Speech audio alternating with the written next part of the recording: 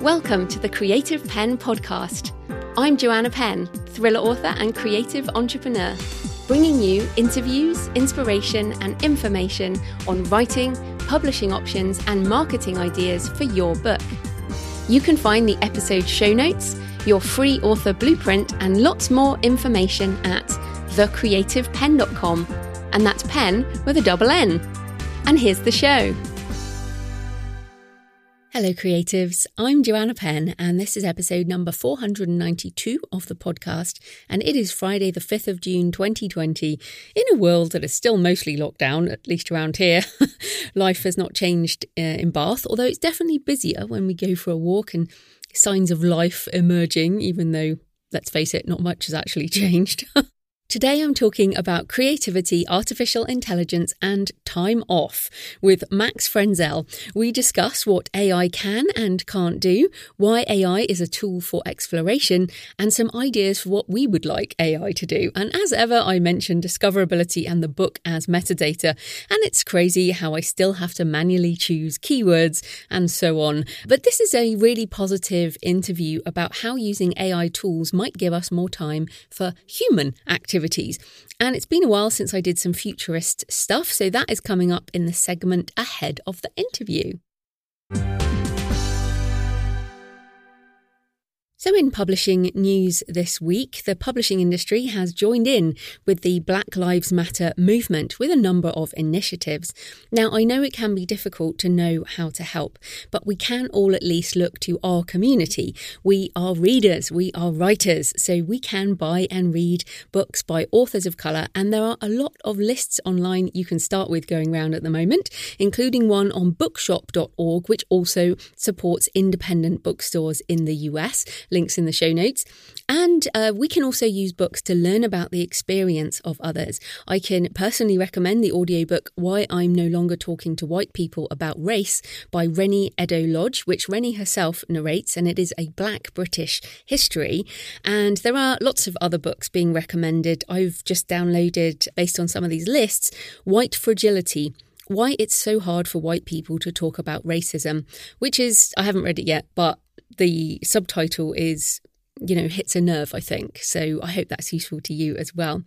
Publishers Weekly also posted a list of ways to support, and so did the Bookseller in the UK. Now, both of those articles are full of links, and usually they are behind paywalls, but you can usually get a couple of articles for free per month with these things. So I'm going to put all the links in the notes. Now, personally, I also want to acknowledge what is happening, particularly in the US, but I acknowledge my privilege and I stand with Black Lives Matter over there and also here in the UK and elsewhere in the world. I know here in the UK things can be difficult for people of colour, and I don't bring my family to the show too often, but my niece just had her 4th birthday. Her dad is Black British, from the Caribbean originally, and I want her to grow up in a world where she can live and travel and work and be just as free as I am. And as a 4-year-old, she just isn't aware of any of this stuff, and I wish she could grow up not having to know about this stuff, really. But she will, I'm sure. But also my sister-in-law, Dr. Isioma Okolo, who is Nigerian and a medical doctor working in the NHS in Edinburgh, Scotland, where my brother lives as well. And Issy is working on the front lines of the coronavirus, and like many people of colour is more at risk. And she actually, and I don't often bring my family in, but she posted a video on YouTube last week, so I figure it's on YouTube. So I'm going to share it about the situation, which I'll link to in the show notes. And their new channel is called Dr. Issy and Rod. My brother Rod is a photographer, and his site's Rod Pen Photo. And anyway, you can go to the YouTube channel Dr. Issy and Rod, and I'll link in the show notes. So moving on to other things in publishing, Findaway Voices has officially launched Authors Direct. I've been in the beta group for a while and have been using it for a while doing giveaways. And it is now open in the UK and EU countries, as well as the US and Australia and Canada. And you have full control of your price, and you can earn 85% royalty on every title you sell. You can have your own branded author storefront and manage that within your Findaway Voices account, and it does mean, and I have downloaded the app here in the UK, you can now download the Authors Direct app, which you couldn't before, and so I'm really excited about this. I'm doing some testing at the moment. There's obviously it's just launched, a few glitches as I record this, probably all over by the time this goes out, but basically this will deal with direct sales of audio. So at the moment I sell audio, and I will continue to sell audio as downloadable MP3s, because of course the countries that I've just mentioned are not the whole world, and I like to sell to the whole world. But Findaway Voices has an app which is optimized for the listening experience. So this is just fantastic. They also handle all parts of the direct sales, so you don't have to deal with customer support, taxes, credit card fees, terms of service, international compliance, in-app delivery, etc. And the giveaway codes also work in other territories. You also can use audiobook promotions on BookBub and submit promos to Chirp, which is BookBub's audiobook promotion service. Now, this is fantastic, but it is a paid service through Findaway, and if you only have like one audiobook, I would say it's going to be very hard to justify even a small outlay. But if you have a number of audiobooks and you are actively promoting them, then it may well be worth your while. So definitely check it out.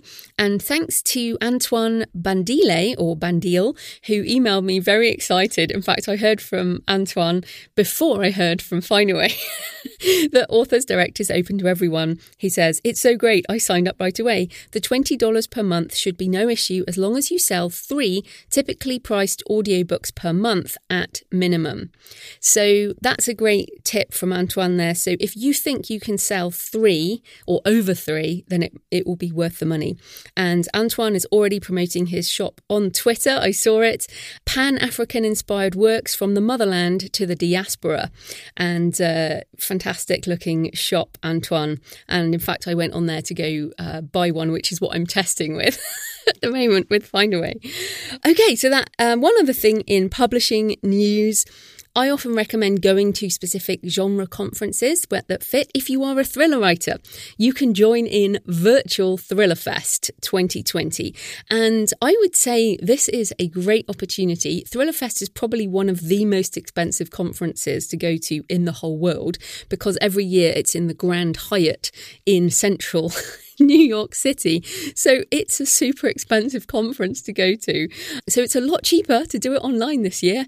And you can just go to thrillerwriters.org and check out Virtual Thriller Fest 2020. Links in the show notes. Some amazing sessions with top thriller writers. I am definitely doing it. Well, I'll be getting the recordings. They're often at the wrong time for me, but I certainly have been to I think I've been 5 times to Thriller Fest now, and I hope to be there in person in 2021. So this might be the only time ever that it goes virtual. I mean, fingers crossed, fingers crossed, touch wood, that another pandemic won't take us away. But yeah, this is definitely a good chance to join in with Thriller Fest. Right, the futurist segment that I haven't done for a while, but I think the whole news cycle has just been crowded out for about 6 months now. It's been very difficult to sort of parse anything from the noise. But I've had a quick look at a few things and brought these to you today. So first of all, good news. The US Patent and Trademark Office rejected 2 patents where an IA system was listed as the inventor in a ruling on 29th of April 2020. So AI cannot be recognised as an inventor, and I think the danger for copyright here was if AI was recognised with a patent or a trademark, then that could be then a sort of thin end of the wedge in terms of copyright. Now, this may be appealed against, and the Patents Office is seeing more and more submissions in the US, Europe, UK and beyond. So this is definitely an ongoing thing. It's very likely this will be appealed, and at some point things will change. And I reported this originally back in January 2020 when a court in Shenzhen in China ruled that an article written by AI could be granted copyright. And we talk about that in the interview today. In talking about the more writing-related news, The Verge has reported that Microsoft laid off dozens of journalists and editorial workers at Microsoft News and MSN.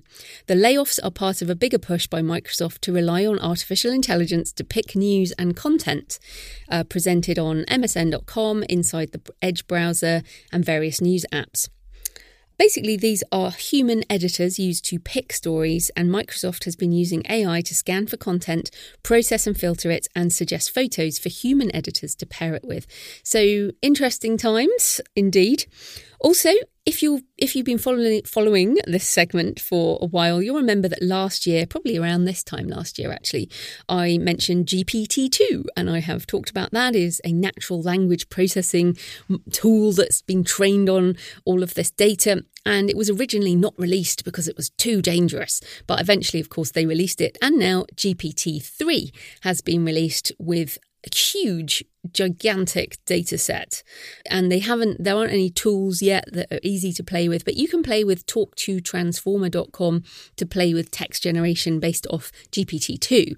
I'm very interested to see what's going to happen with GPT-3. It'd be nice if they called it something easier to say.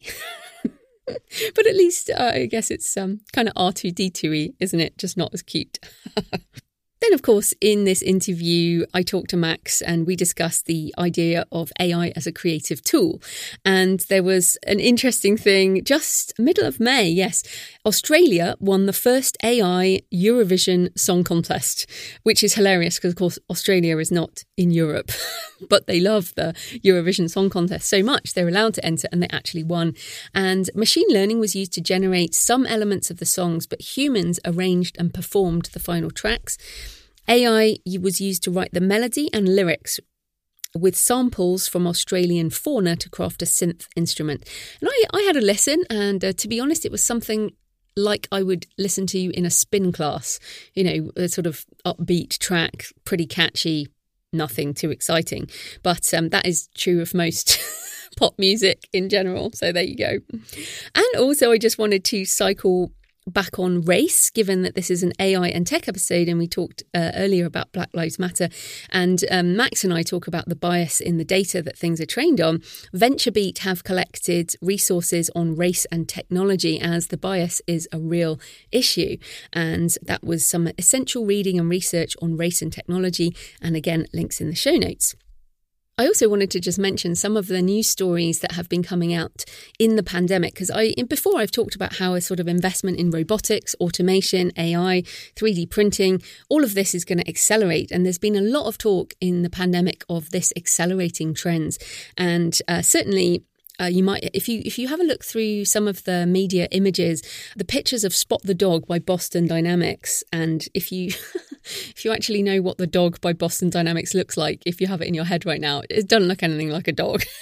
Fact, it's quite scary, but it has been seen encouraging social distancing in Singapore. There are also robot temperature checkers for Japanese school children. Self-driving cabs are being launched early in China, so people don't have to get in cabs with other people. And AI technology is being used to check COVID-19 patient data records and x-rays and stuff like that. So I think if you keep an eye out for these types of news stories in the midst of other things, it can be very interesting to see where the trends are going. So we'll talk about lots of this in the interview with Max coming up. And I do want to stress that it is a very positive interview. And I know sometimes people message me and they say, why do you talk about this stuff? It's so scary. It's like, well, again, as I've said many times before, we want to surf the wave, not be drowned by it. And that's why I think it's important to know about. So in my personal update, I am working on my outline for the next Arcane novel, Tree of Life. And yes, I am managing to restrain myself from just writing new words. And I'm working on the outline, but also the positioning. And a couple of you have emailed me with good ideas on outlining story. But to be honest, I'm very good on plot, she says. Humbly. But no, I think I'm pretty good on plot. I write thrillers. Plot is what I do. But what I am not so good at is positioning things and layering things before I start writing. And I often add that on in an edit, but I'm always looking to make my process better. And let's face it, we all can improve parts of our life and parts of our process. And this is what I'm doing. I'm not saying there's anything wrong with my current process. I just want to make it even better. And, as I've talked about moving into my next decade, I can certainly recommend K.M. Weiland's Outlining Your Novel, and also Take Off Your Pants by Libby Hawker, which is about moving from being a pantser to to being a plotter, but it has a particularly good title. Both Katie and Libby have been on the show. So yeah, I guess that's one of the questions for this week. How can you improve your process? And as you'll hear with Max, improving our rest process is also something I need to focus on. Also, this week, as I record this on Friday the 5th of June, I got up this morning after my book bub yesterday, which is always a good time. So Map of Shadows made it into the top 50 on Amazon.com and made number 1 in bestseller lists for contemporary fantasy and fantasy action adventure in the UK, Australia and Canada, and made it into the top 3 in the US. What is so crazy about the categories I chose is that in the US, even if you're in the top 50 on Amazon.com, you still can't get you can't knock J.K. Rowling off number 1. But I did knock J.K. Rowling off the top spot in Australia, which made my day. So I have a screenshot. I also have some screenshots in the US list alongside J.K. Rowling, George R.R. Martin and The Witcher for just a couple of hours. And it's always good to get these screen prints so I got my orange bestseller tags. I've got my screen prints with the big names of fantasy, and I'm still running some Facebook ads and doing some other promotions. So I'll do a roundup of the promotion probably in 2 weeks' time once I've processed all the data and seen what the sell-through is and all of that. And Map of Shadows is still at special price, 99 cents, 99p, or the equivalent in your country, in your currency, if you want to check it out. Probably I will be changing the price back in July 2020. And again, that's another interesting decision part of the reason I got a BookBub is it's been at full price, $4.99 for 2 years and has really good reviews. So discounting from $4.99 to 99 cents is always a much better discount than having it permanently at 99 cents, for example. But these are all pricing fun things we have to weigh up. This week I've also been recording my new mini course on your author business plan. And obviously the main reason I've been doing this is because I'm doing my own business plan. So I thought you might as well listen in. And I share quite a lot of information and personal stuff. So I do hope you're going to find it interesting. It will be out next week, so middle of June. It will be $99 US. So it is a mini course. And of course, if you're a patron or you've already bought mini courses or other courses from me before, you get a percentage off. So watch out for those emails next week. So thanks for all your emails and tweets and comments this week. Megan O. Russell says, finally braving the 19-hour drive home, Florida to Pennsylvania in one day, spending the time catching up on the Creative Pen podcast and focusing on my creative plans. Hope you got home okay, Megan. Tara Coulter says, thank you very much. Tara says, The Creative Pen is my favourite podcast. Joanna and her podcast guests share so many helpful tips. Thank you so much. Thanks also to Terry Connellan, who emailed this week to say thank you for 10 years of inspiration and encouragement. And she also posted a 10 years of blogging lessons learned at quietwriting.com. And there were some great things in there. For example, not everyone is watching or caring. That is a hell of a truth, Terry. In fact, let's put it another way. Most people are not watching and most people don't care. Also, harness the value of howling into the wind. Yes, I howled into the wind. In fact, somebody tweeted me this week and said, how many months was it from when you started to when you hit success? And I had to tweet back and say, well, it's been about 14 years and I still think I'm pretty much in obscurity. I mean, a tiny, tiny, tiny corner of the internet. All you wonderful people know I exist, but most people don't. So, yeah, I didn't mean to dash his hopes, but months, definitely not. More like over a decade. Also, Terry says, our core themes are often surprisingly consistent. And I definitely relate to that as well. So yes, Terry at quietwriting.com, and one of my longest listeners, I imagine, with over a decade of listening to the show. Fantastic. Andrew Bamer says, I've been diving into the podcast backlist and enjoying it, but the bit about looking at your career via the Olympics and setting goals to hit by the 2020 Games feels odd in a modern context. Well, Andrew, you say that, but the 2020 Olympics, which will be held in 2021, apparently will still have all the branding of 2020 in. So just think of it as a bonus. You're going to get an extra year to achieve your goals. And finally, Rosie Weiler-Owen says, new to the podcast, but loving it. Thanks for all your great advice. Just finished the episode with Jay and Zach, and I'm inspired to quit my job and become a full-time author. Excellent. If you're new to the podcast, maybe listen to a few more episodes before you jump in. Right, so today's show is sponsored by Reedsy, the curated marketplace where you can find vetted professionals to help with your book cover design, editing, marketing, website design, plus now they have translators, which is something many indie authors want as digital sales take off in new territories, particularly off the back of the pandemic.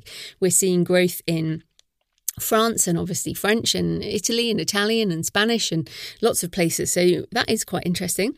Plus, Reedsy have free training courses on everything from writing to publishing and book marketing. I personally recommend Reedsy because they vet the freelancers who list on the site. So you know you'll be working with somebody who is proven. I also know Ricardo and the team, and many of you have met Ricardo at various author events over the years or in the various online conferences, and know how friendly and helpful Ricardo and the team are.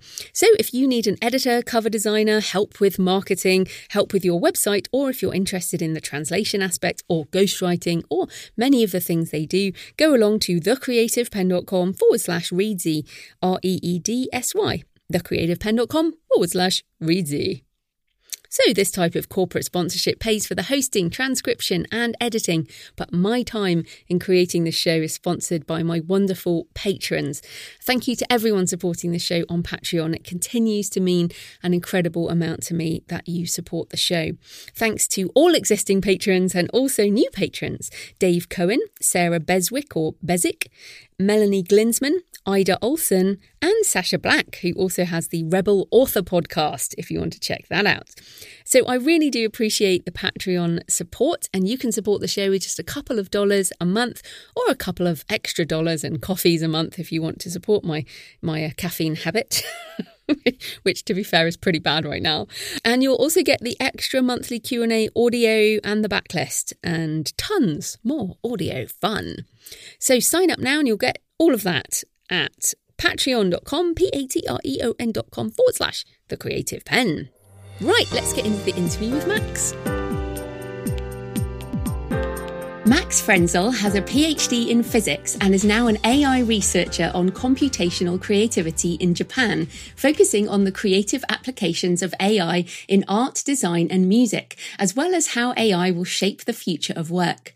He's also an author, and his latest co-written book is Time Off, a practical guide to building your rest ethic and finding success without the stress. Welcome, Max. Thanks for having me. It's a huge pleasure to be on. I'm a huge fan of the show. Oh, thank you. And I'm very excited because you know this is a favourite topic of mine. So first up, tell us a bit more about you and what led you into AI research around creativity. Yeah, that was actually kind of quite a convoluted way of getting into it. I originally did my PhD in quantum physics. So I did that in London many years ago.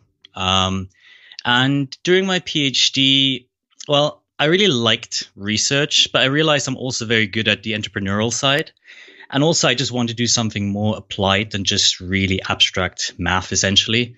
And after I finished my PhD, I thought, okay, what field can I go into where I can use my math skills and actually to make some real progress on, well, real world problems?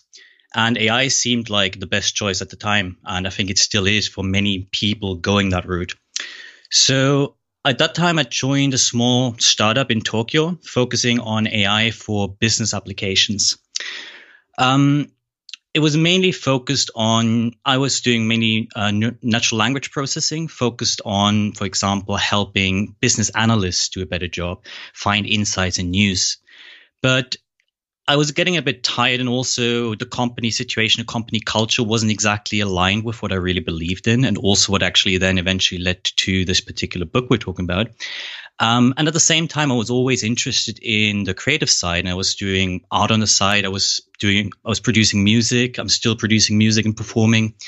And eventually, for various reasons, also the company culture, I decided to quit. And a friend of mine who had been doing a startup related to AI and creativity for many, many years, and he's been kind of pushing me for a long time and say, "Hey, Max, don't you want to join? Don't you want to join?" And eventually at that point, I thought, okay, now it's finally the time. And I said yes to him. And that's kind of how I got into the whole AI and creativity field. And I've been in that for, well, really actively full time for about a year now. But I've been slightly in and out of the field for, let's say, 2-3 years. And that's fascinating. I think it's really important to note there that you're producing and performing music. So you are being creative. You've written a book. So and we'll come to the AI and creativity specifically in a minute. But we're recording this in lockdown in April, end of April 2020, and the world changes very fast in AI research. But let's just kind of try and give a snapshot right now, because AI is such a broad term, right? So absolutely. Right now, what is AI capable of doing, and what is it not capable of doing? In specifically for writing or creativity. Yeah. That's a very good question. Like, as you said, AI is such a broad term and it's thrown around a lot. Probably the most capable term, or what people usually mean when they talk about AI, is machine learning or deep learning. And essentially what that is, it's really just a fancy way of doing statistical analysis. So while it is extremely powerful, at the core of it is really just statistical analysis, which is actually interesting if you think about it from a creative point of view, because yes, these algorithms can find insights in massive amounts of data and find interesting averages in a way. But as creatives, what we're really looking for are outliers of the data. And I think that's what will still make it, like, creativity human for a very, very long time. What AI can really do is help us in that, but we're still the curators and we're still eventually the people who decide what is art and what is not. So, I mean, in terms of writing, you hear a lot in the media, but also as a researcher in the field, I want to warn everyone a little bit. What you see in the media and what's actually going on are two very, very different sides of it. There's a lot of hype, and often what gets out is very pushed and polished by the marketing departments. So a lot of these things we hear about sound incredibly powerful and very nice, and like AI writing entire scripts or screenplays and novels even. But I'm very, very, very skeptical, having worked in that field and still working in the field. Essentially, AI currently in terms of writing is very good at highly structured language and also very, very short-term context. So when I worked on the business side of things and really working on this AI for business analysts, and looking at news data, what we found is that the more structured the language is, the easier a time AI has at actually getting information out of that. For example, legal texts are very, very easy for an AI to understand because it follows very strict patterns and there's very clear rules. When we were looking at Twitter data, on the other hand, it was basically impossible to apply the same methods. And even though you as a human might think, oh, for me, a tweet is much easier to understand than a legal text, but it's again this pattern spotting and this statistical analysis. There's much less patterns in Twitter data. There's a lot more typos. There's a lot more variations. The language changes constantly. So that's actually very, very hard for AI to do, even at such a short range. And as we go to longer and longer ranges of text, it becomes almost impossible. And what I like to think of AI in the creative fields, it's really a tool for exploration. So I like to think of the example of Photoshop. When Photoshop or similar graphic design tools came around, people were worried that graphic designers are going to lose their jobs. But the exact opposite happened, really. Those people who embraced those new tools, they could automate a lot of tedious tasks and allow themselves to explore the space of possible designs much, much faster. And you can think of similar kind of spaces of potential in every field you're doing. So in writing, for example, you think of all the books that could be written, basically all the combinations of letters or words or whatever minimum sort of element you're looking at. And essentially what we're doing as writers all the time is wandering through the space of all possibilities. And we're narrowing it down and trying to find, okay, what's the direction I want to take? Where do I want to go? And I think AI can help us navigate that space much faster. But in the end, it's still us deciding on the direction we want to go in. And in the end, deciding on what is art and what is good writing.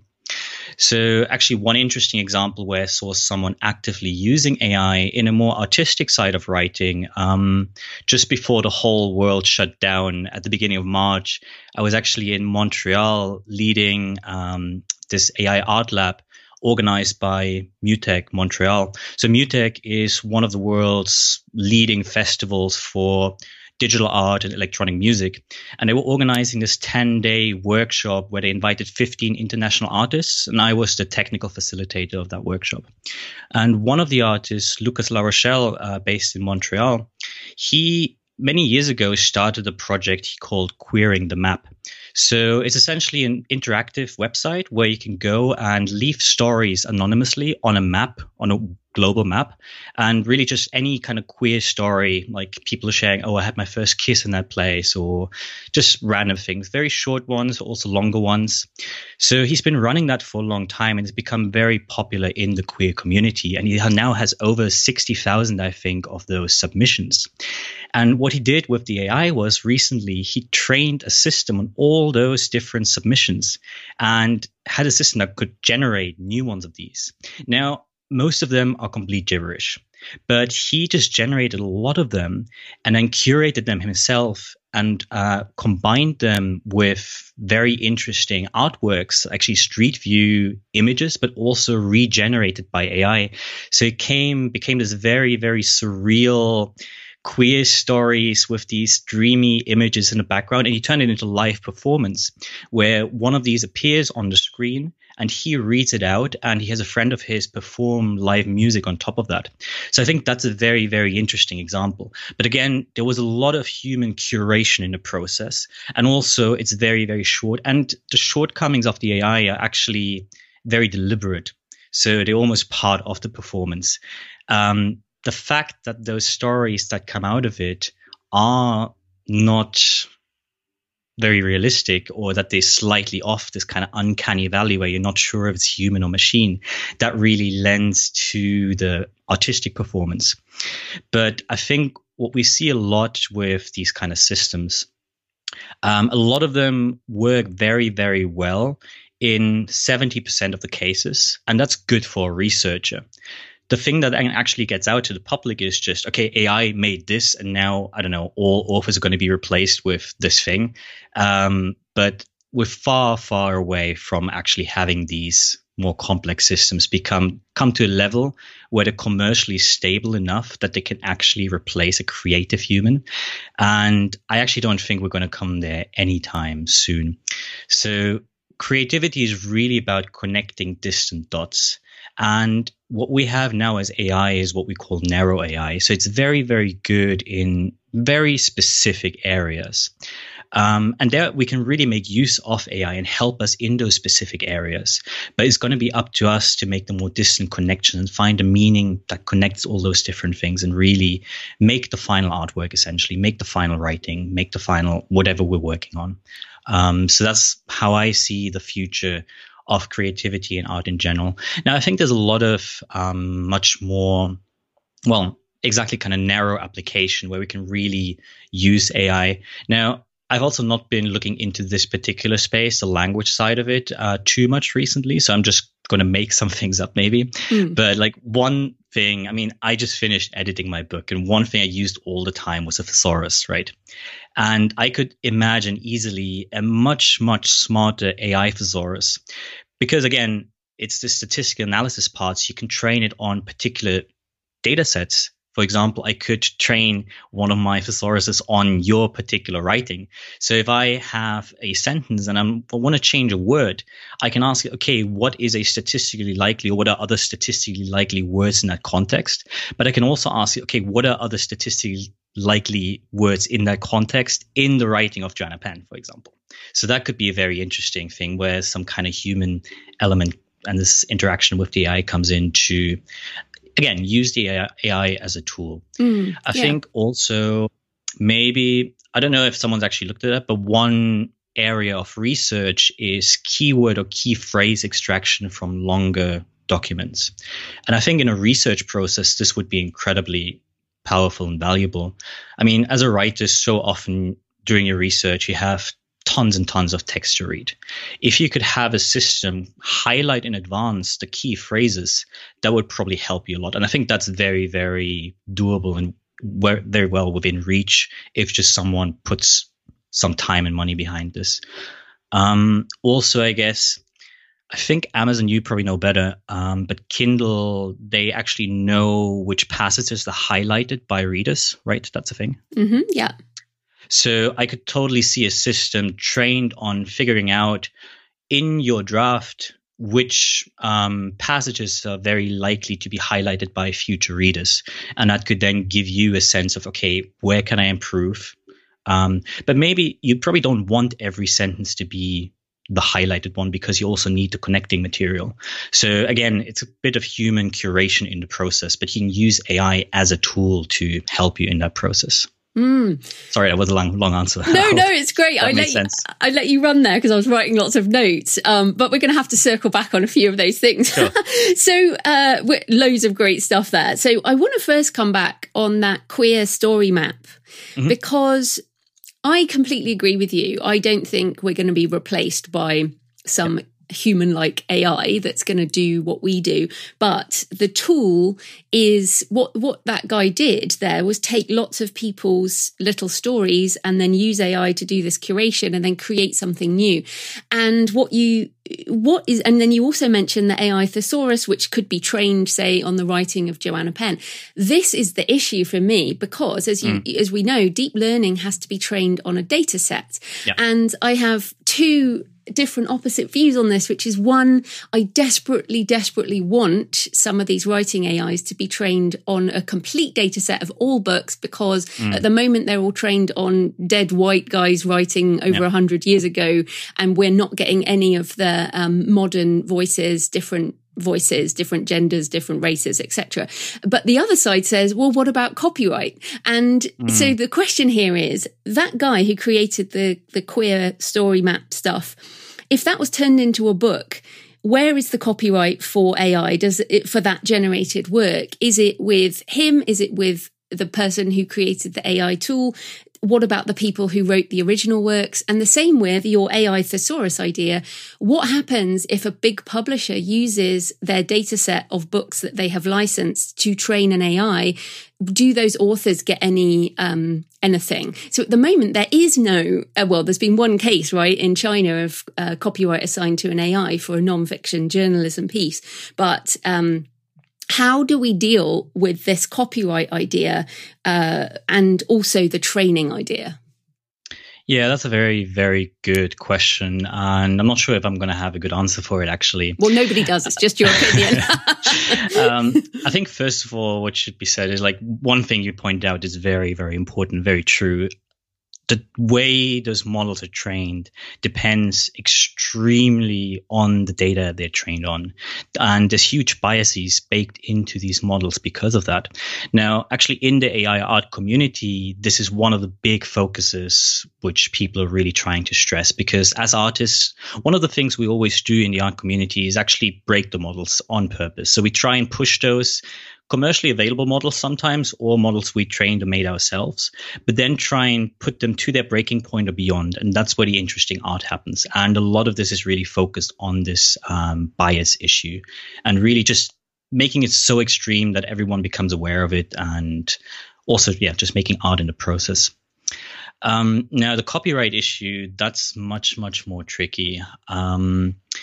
I don't know, like a traditional thesaurus, someone put that together as well, right? And they were inspired by some writing before them.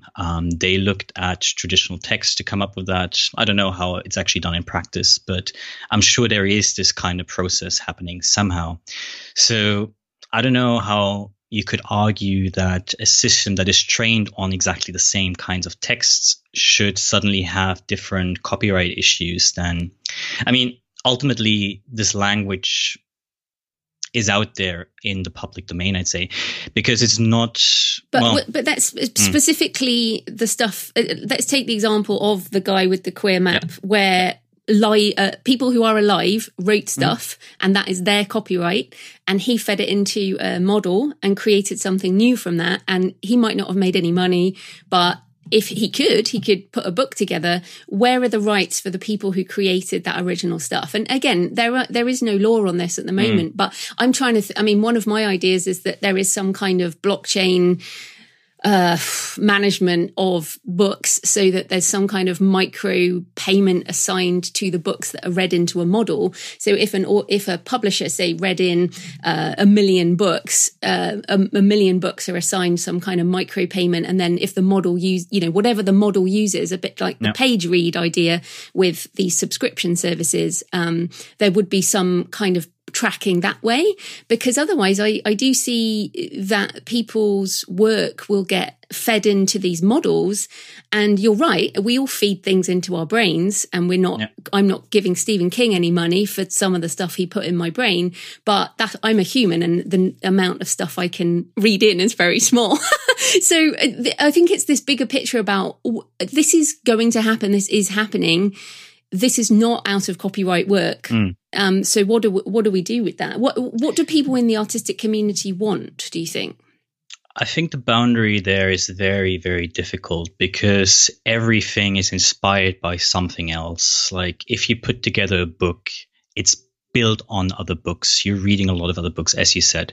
You might not be able to read as many different books, but at the same time, you probably synthesize them in a much more, because you don't ingest so many books, each of those actually probably influences your writing much more than, say, an AI that's trained on the works of hundreds of thousands of people, which really then just is an average over all those different things. Same with, say, painters or any graphical artists. They were inspired by other works, sometimes very, very obviously. Now, is there new work, if it's different enough, a copyright infringement? I think it's a very, very difficult topic. I know Seth Godin actually very recently talked about that on his podcast as well. I know he's very actually anti-copyright in a way, because he really believes, I'm just paraphrasing him the way I remember, so don't quote me on that, but he believes that we should the copyright should just be there to actually incentivize creatives.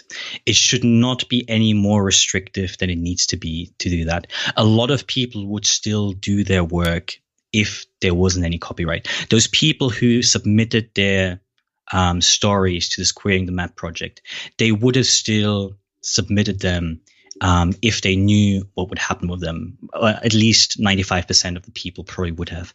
Some of them might have contributed even more because they're happy to contribute to this bigger thing, what's then built on top of it.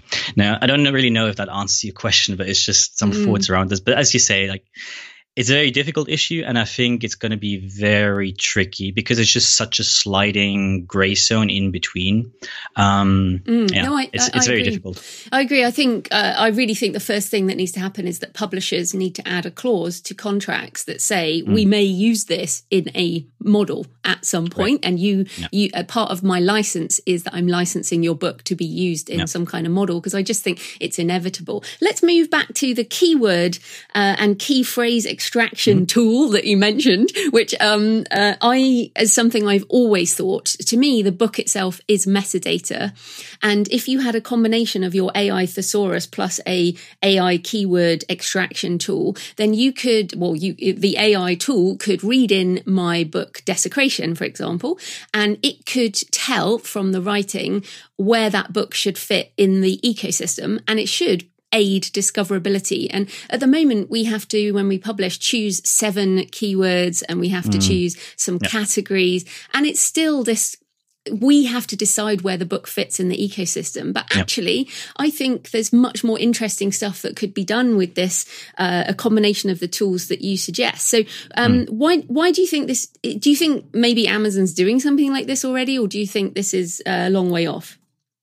That's a very good question. I've not really thought about that. I'm sure Amazon is using that data they have through Kindle to at least do research. I don't know if they're using it in practice yet, but Amazon has one of the largest AI research teams in the world. And I'm very, very sure that they're actively working on those kind of things. One thing you mentioned, so one of the things where AI is extremely good at right now even is similarity comparisons between different types of data.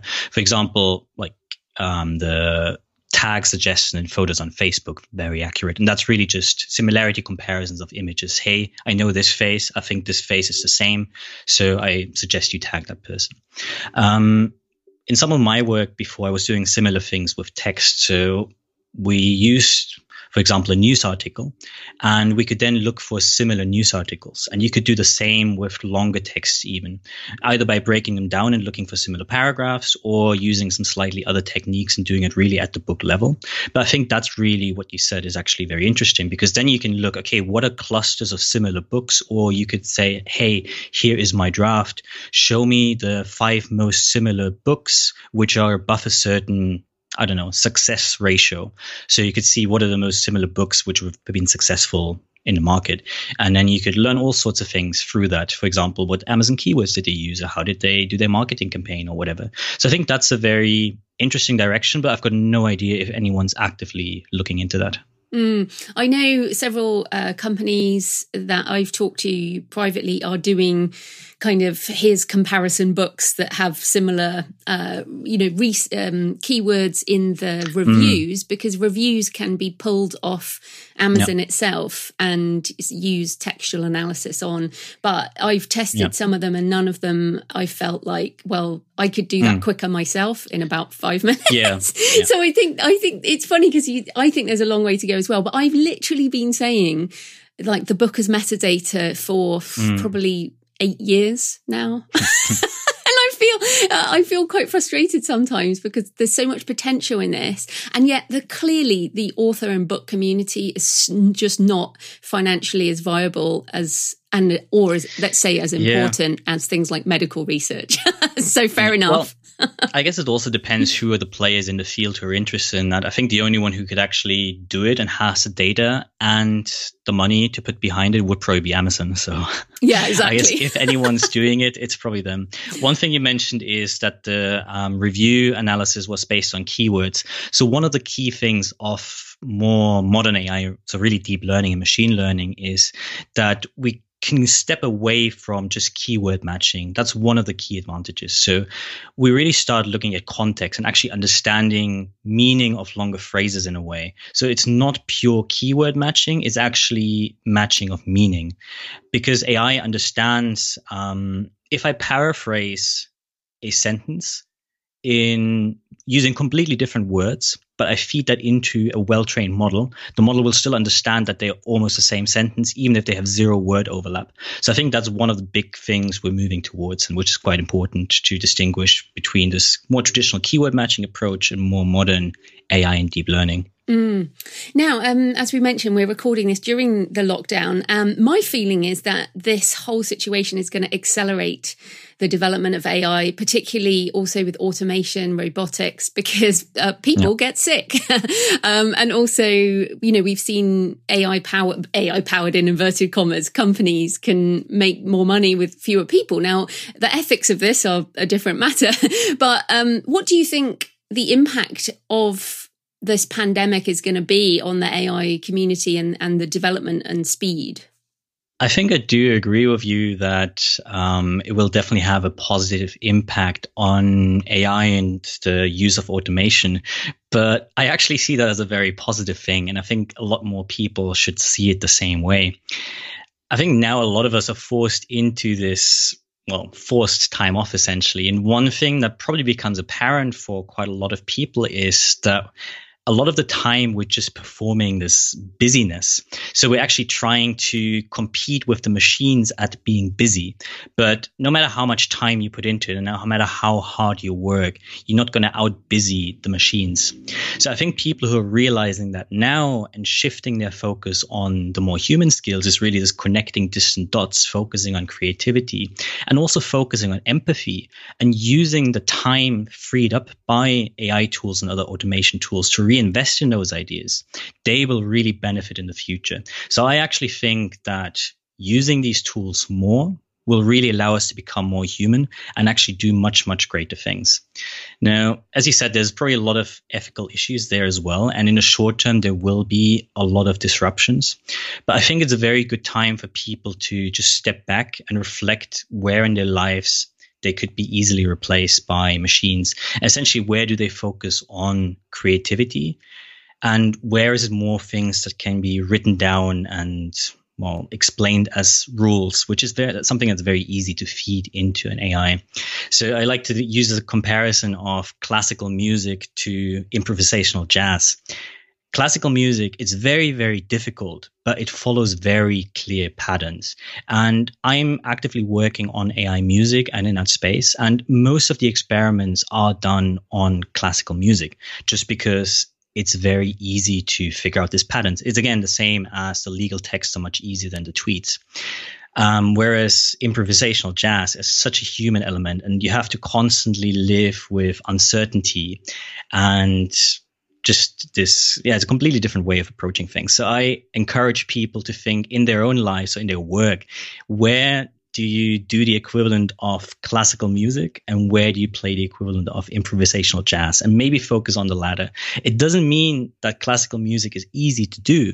It'll just mean it might be less valuable as a skill in the future. Oh, nice. I like that.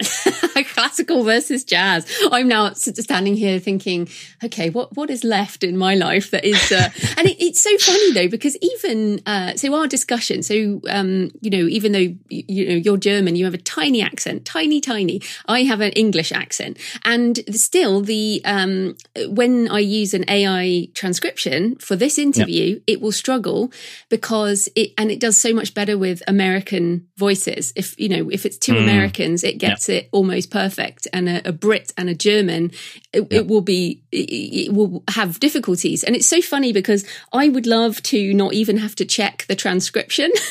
I feel like I shouldn't have to do that at this point, but I will have to. But that to me is classical work. It is not classical music type work in that way, in your metaphor, because I shouldn't have to even check the transcription at this point, but I will. so that's but again, an example think about.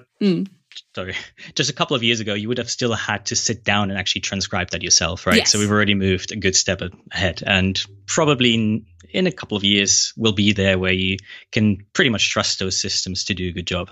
Yes, exactly. So you mentioned there the forced time off, which brings us nicely to your book, Time Off, which is really suggesting that I could achieve more by doing less. And you talk about this thing called a rest ethic. Now, as a workaholic, I need your help. So tell us a bit more about what you mean by rest ethic and what the book is about. So maybe actually the first part to start is actually at the time off. And you said by doing less. And yes, that is part of it, but it's not necessarily the only part of it. So when we talk about time off, we don't just mean relaxation or sitting on a beach sipping a cocktail. There's much more to time off. And you might describe yourself as a workaholic, but actually you might already be pretty good at practicing time off and have a very good rest ethic.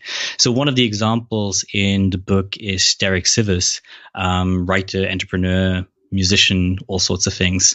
And he said something along the lines that basically he optimized his life for creating and learning. And he actually says the word workaholic would apply to him, but it's all play, not work. And I think that's really the key idea. So what's important to realize, and what's really the core of the book, is this idea that busy does not mean productive. And it comes back to the whole AI idea as well. Busyness is easy to automate. It's not very valuable. Often it's actually counterproductive, especially in the creative fields. And more what's left for us, what's useful and what's valuable is this creative aspect. So really accepting that busyness is not productivity is really, really a key focus. And another key concept of the book is, we actually borrowed it from Aristotle. He had this idea of noble leisure. And a lot of work can actually even fall under noble leisure. Basically, it's defined as meaningful tasks. And contrary, actually, a lot of what people think they're doing in their leisure, I don't know, sitting on their phone, just scanning down their Facebook feed, is probably not noble leisure. It doesn't fill their life with meaning. So you say you're a workaholic, but I'd actually say probably a lot of the work you do is noble leisure in this way we define it. And that's really where your rest ethic comes in. It's this idea of recognizing, it's basically becoming conscious of how you invest your time. And yes, we all have a work ethic and we want to get stuff done. But just like you need to complement an in-breath with an out-breath to be sustainable and healthy and balanced, you also need to complement your work ethic with a rest ethic. And especially on the creative side. So rest ethic is really the incubation, the stepping away, the seeing the bigger picture, the retreating in solitude and doing reflection. Those sort of things, they fall under rest ethic. And especially I think in times like now, people are forced away from the busyness. And a lot of people are struggling for various reasons. Probably being removed from the busyness just reveals this void in their life and this absence of meaning and meaningful leisure and hobbies that they so far just plastered over with busyness all the time. But now a lot of people are realizing that investing in meaningful tasks and meaningful hobbies is very valuable. Also, cycling through different types of work can actually be time off. I'm sure you're not working on the same thing. I mean, you've got your podcast, you've got your writing, you've got different types of writing. Sometimes you're in the editing mode of one project, sometimes you're in the writing mode for some other. Soren Kierkegaard had this idea of mental crop rotation. So every farmer knows that you should not plant the same crop every single year in the same field. And Kierkegaard essentially took the same idea to his working habits, and he rotated the work he was doing so his mental soil could essentially become more fertile again. And what I really like about this analogy is if you do crop rotation right, one type of stuff you plant in your fields actually fertilizes the ground for the next crop you plant. And the same really happens if you do this mental crop rotation. If you step back from one thing to either engage in true leisure, I don't know, go for a walk, cook something, travel, or if you engage in other projects, it really fertilizes your mental ground, your mental soil for all the other things you're working on. And I know you're really into traveling. Some things we're talking in the book about as well is this idea of the traveler's eye. So when you go to a new country, everything is amazing. And like even going to the supermarket is an adventure, and you see these creative things everywhere and you get new ideas and inspirations from everything. If you can keep this traveler's eye and really time off and reflecting and taking a step back helps you preserve that, even if you're not traveling, that's such a powerful thing for any creative. And it's also very closely related to watching kids at play. They have this amazing playground mentality where everything is possible. And sure, you still need to do the serious work and actually sit down and verify all those crazy ideas. But a lot of people don't even have the silly ideas in the first place or are not willing to talk about those silly ideas or admit them. So I think all these things need this aspect of time off to nurture. And it's really difficult sometimes to step away from work and just relax or guilt-free work on something else, work on a passion project. But you have to realize, and that's really where the rest ethic part comes in, that doing this does not hinder your main work. It will ultimately feed back into it and make it much, much more valuable. And in the future, I think we need to focus much, much more on quality than on quantity. Because again, AI is going to do the quantity and automation is going to do the quantity.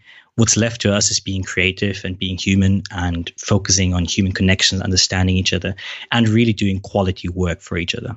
And yeah, I mean, I do walk a lot and I do sleep a lot. So I'm going to say that involves my rest ethic. But it's interesting, like this morning on my walk, I took my little dictation Sony thing and I did like half an hour of dictation of just loads of things I've been thinking about. And I have to get away from my desk in order to think that bigger picture. So that kind of combines, like you say, that getting away, and also thinking. And I agree with you. I think this time of pandemic has made people really face up to, what am I doing? And I mean, I've got a great life and a great job, but I still feel like there's lots of things that I shouldn't be doing and things I want to change coming out of this time, which is really interesting. So, yeah, I mean, and the book is beautiful. It's really gorgeous. Thank Just you. tell us about the process of the book and why did you make it so beautiful? So the process is actually quite interesting. If you would have told me 2 years ago that I would be writing a book, I would have probably told you're crazy. So I never had the idea of, writing really until, it was really when I was doing AI research in that first startup out of my PhD. And during my PhD, I had this amazing, and I'm really grateful to my supervisors at Imperial College in London, who really allowed me complete hands-off approach. Basically, I had 3 years to do my PhD. At the end, there was a thesis deadline, and what I did with the time in between was completely up to me. I could disappear to other countries for weeks on end without actually asking anyone for question or permission. And I really made a lot of use of that freedom. I did a lot of side projects, engaged in a lot of hobbies, did a lot of traveling, started a company at the time as well, actually, and all these different things. And then being in that startup, suddenly I became busier and busier and also less and less productive. And again, it was travel. I was away from my actual work when it really hit me one day that, hey, okay, something's wrong. I never felt less busy and at the same time less productive. And just to help myself understand what's actually going on, I started writing and I started posting articles on Medium. And somehow people liked my writing and started writing about all sorts of other topics, including AI. And my now co-author, he through some random chance saw one of my articles on AI and creativity. And he then looked through my other writing, one of those articles was about the idea of time off and everything that the book is now about. And at the time, he was doing a podcast on the idea of time off. So he reached out to me and asked me if I want to be on the podcast. And from there on, we slowly became friends, kept chatting. And again, through various random coincidences, I mentioned one day by chance that maybe one day I do want to write a book. And a couple of months later, I had this email in my inbox. Hey, do you want to write this book together? And that's how the whole thing started. And the interesting thing is actually until today, we have never met in person. So I live in Tokyo. He lives in Austin, Texas. And the whole thing was remote collaboration.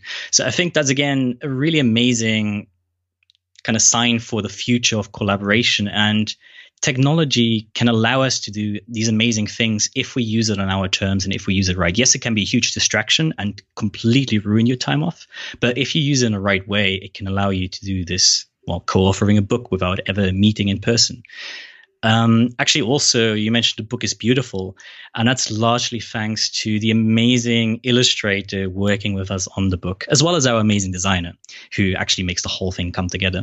But the illustrator story is also very interesting. So very early on in the process, we decided, we do want to have illustrations because the book so it's basically a bunch of deep dives on different topics like creativity, sleep, reflection, solitude.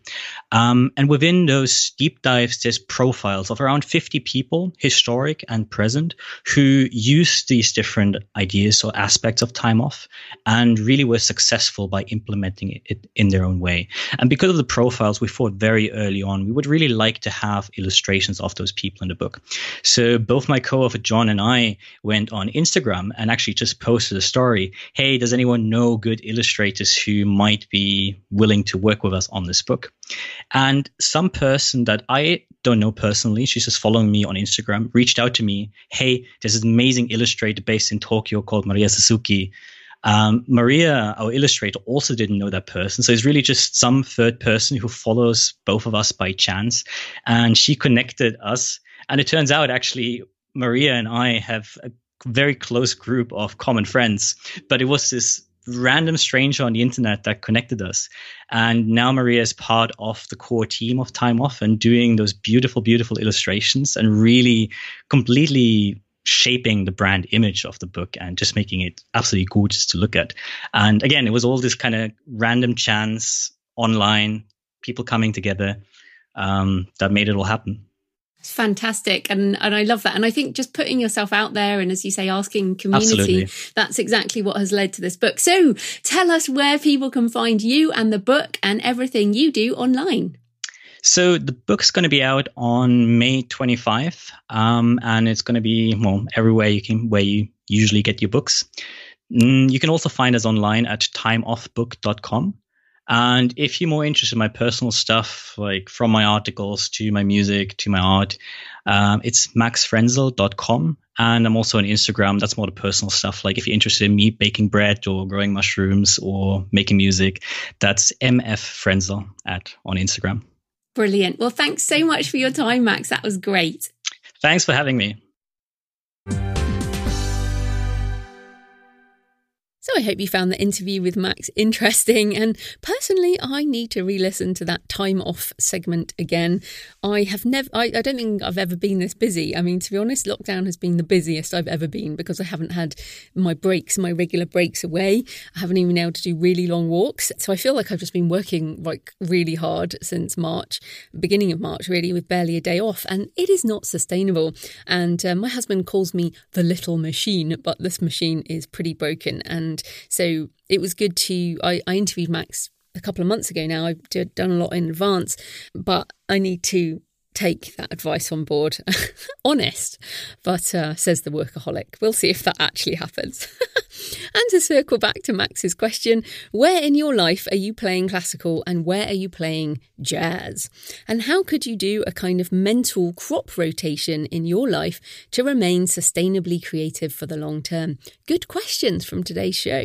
So next week, I'm talking about how to self-edit your novel with Chris Spizak. And I'll also have my edits back on Map of the Impossible. So it's good timing and back to craft next week. So happy writing, and I'll see you next time. Thanks for listening today. I hope you found it helpful. You might also like the backlist episodes and show notes available at thecreativepen.com/podcast. You can also get your free author blueprint at thecreativepen.com/blueprint. If you'd like to connect, you can tweet me at The Creative Pen or find me on Facebook at The Creative Pen. See you next time.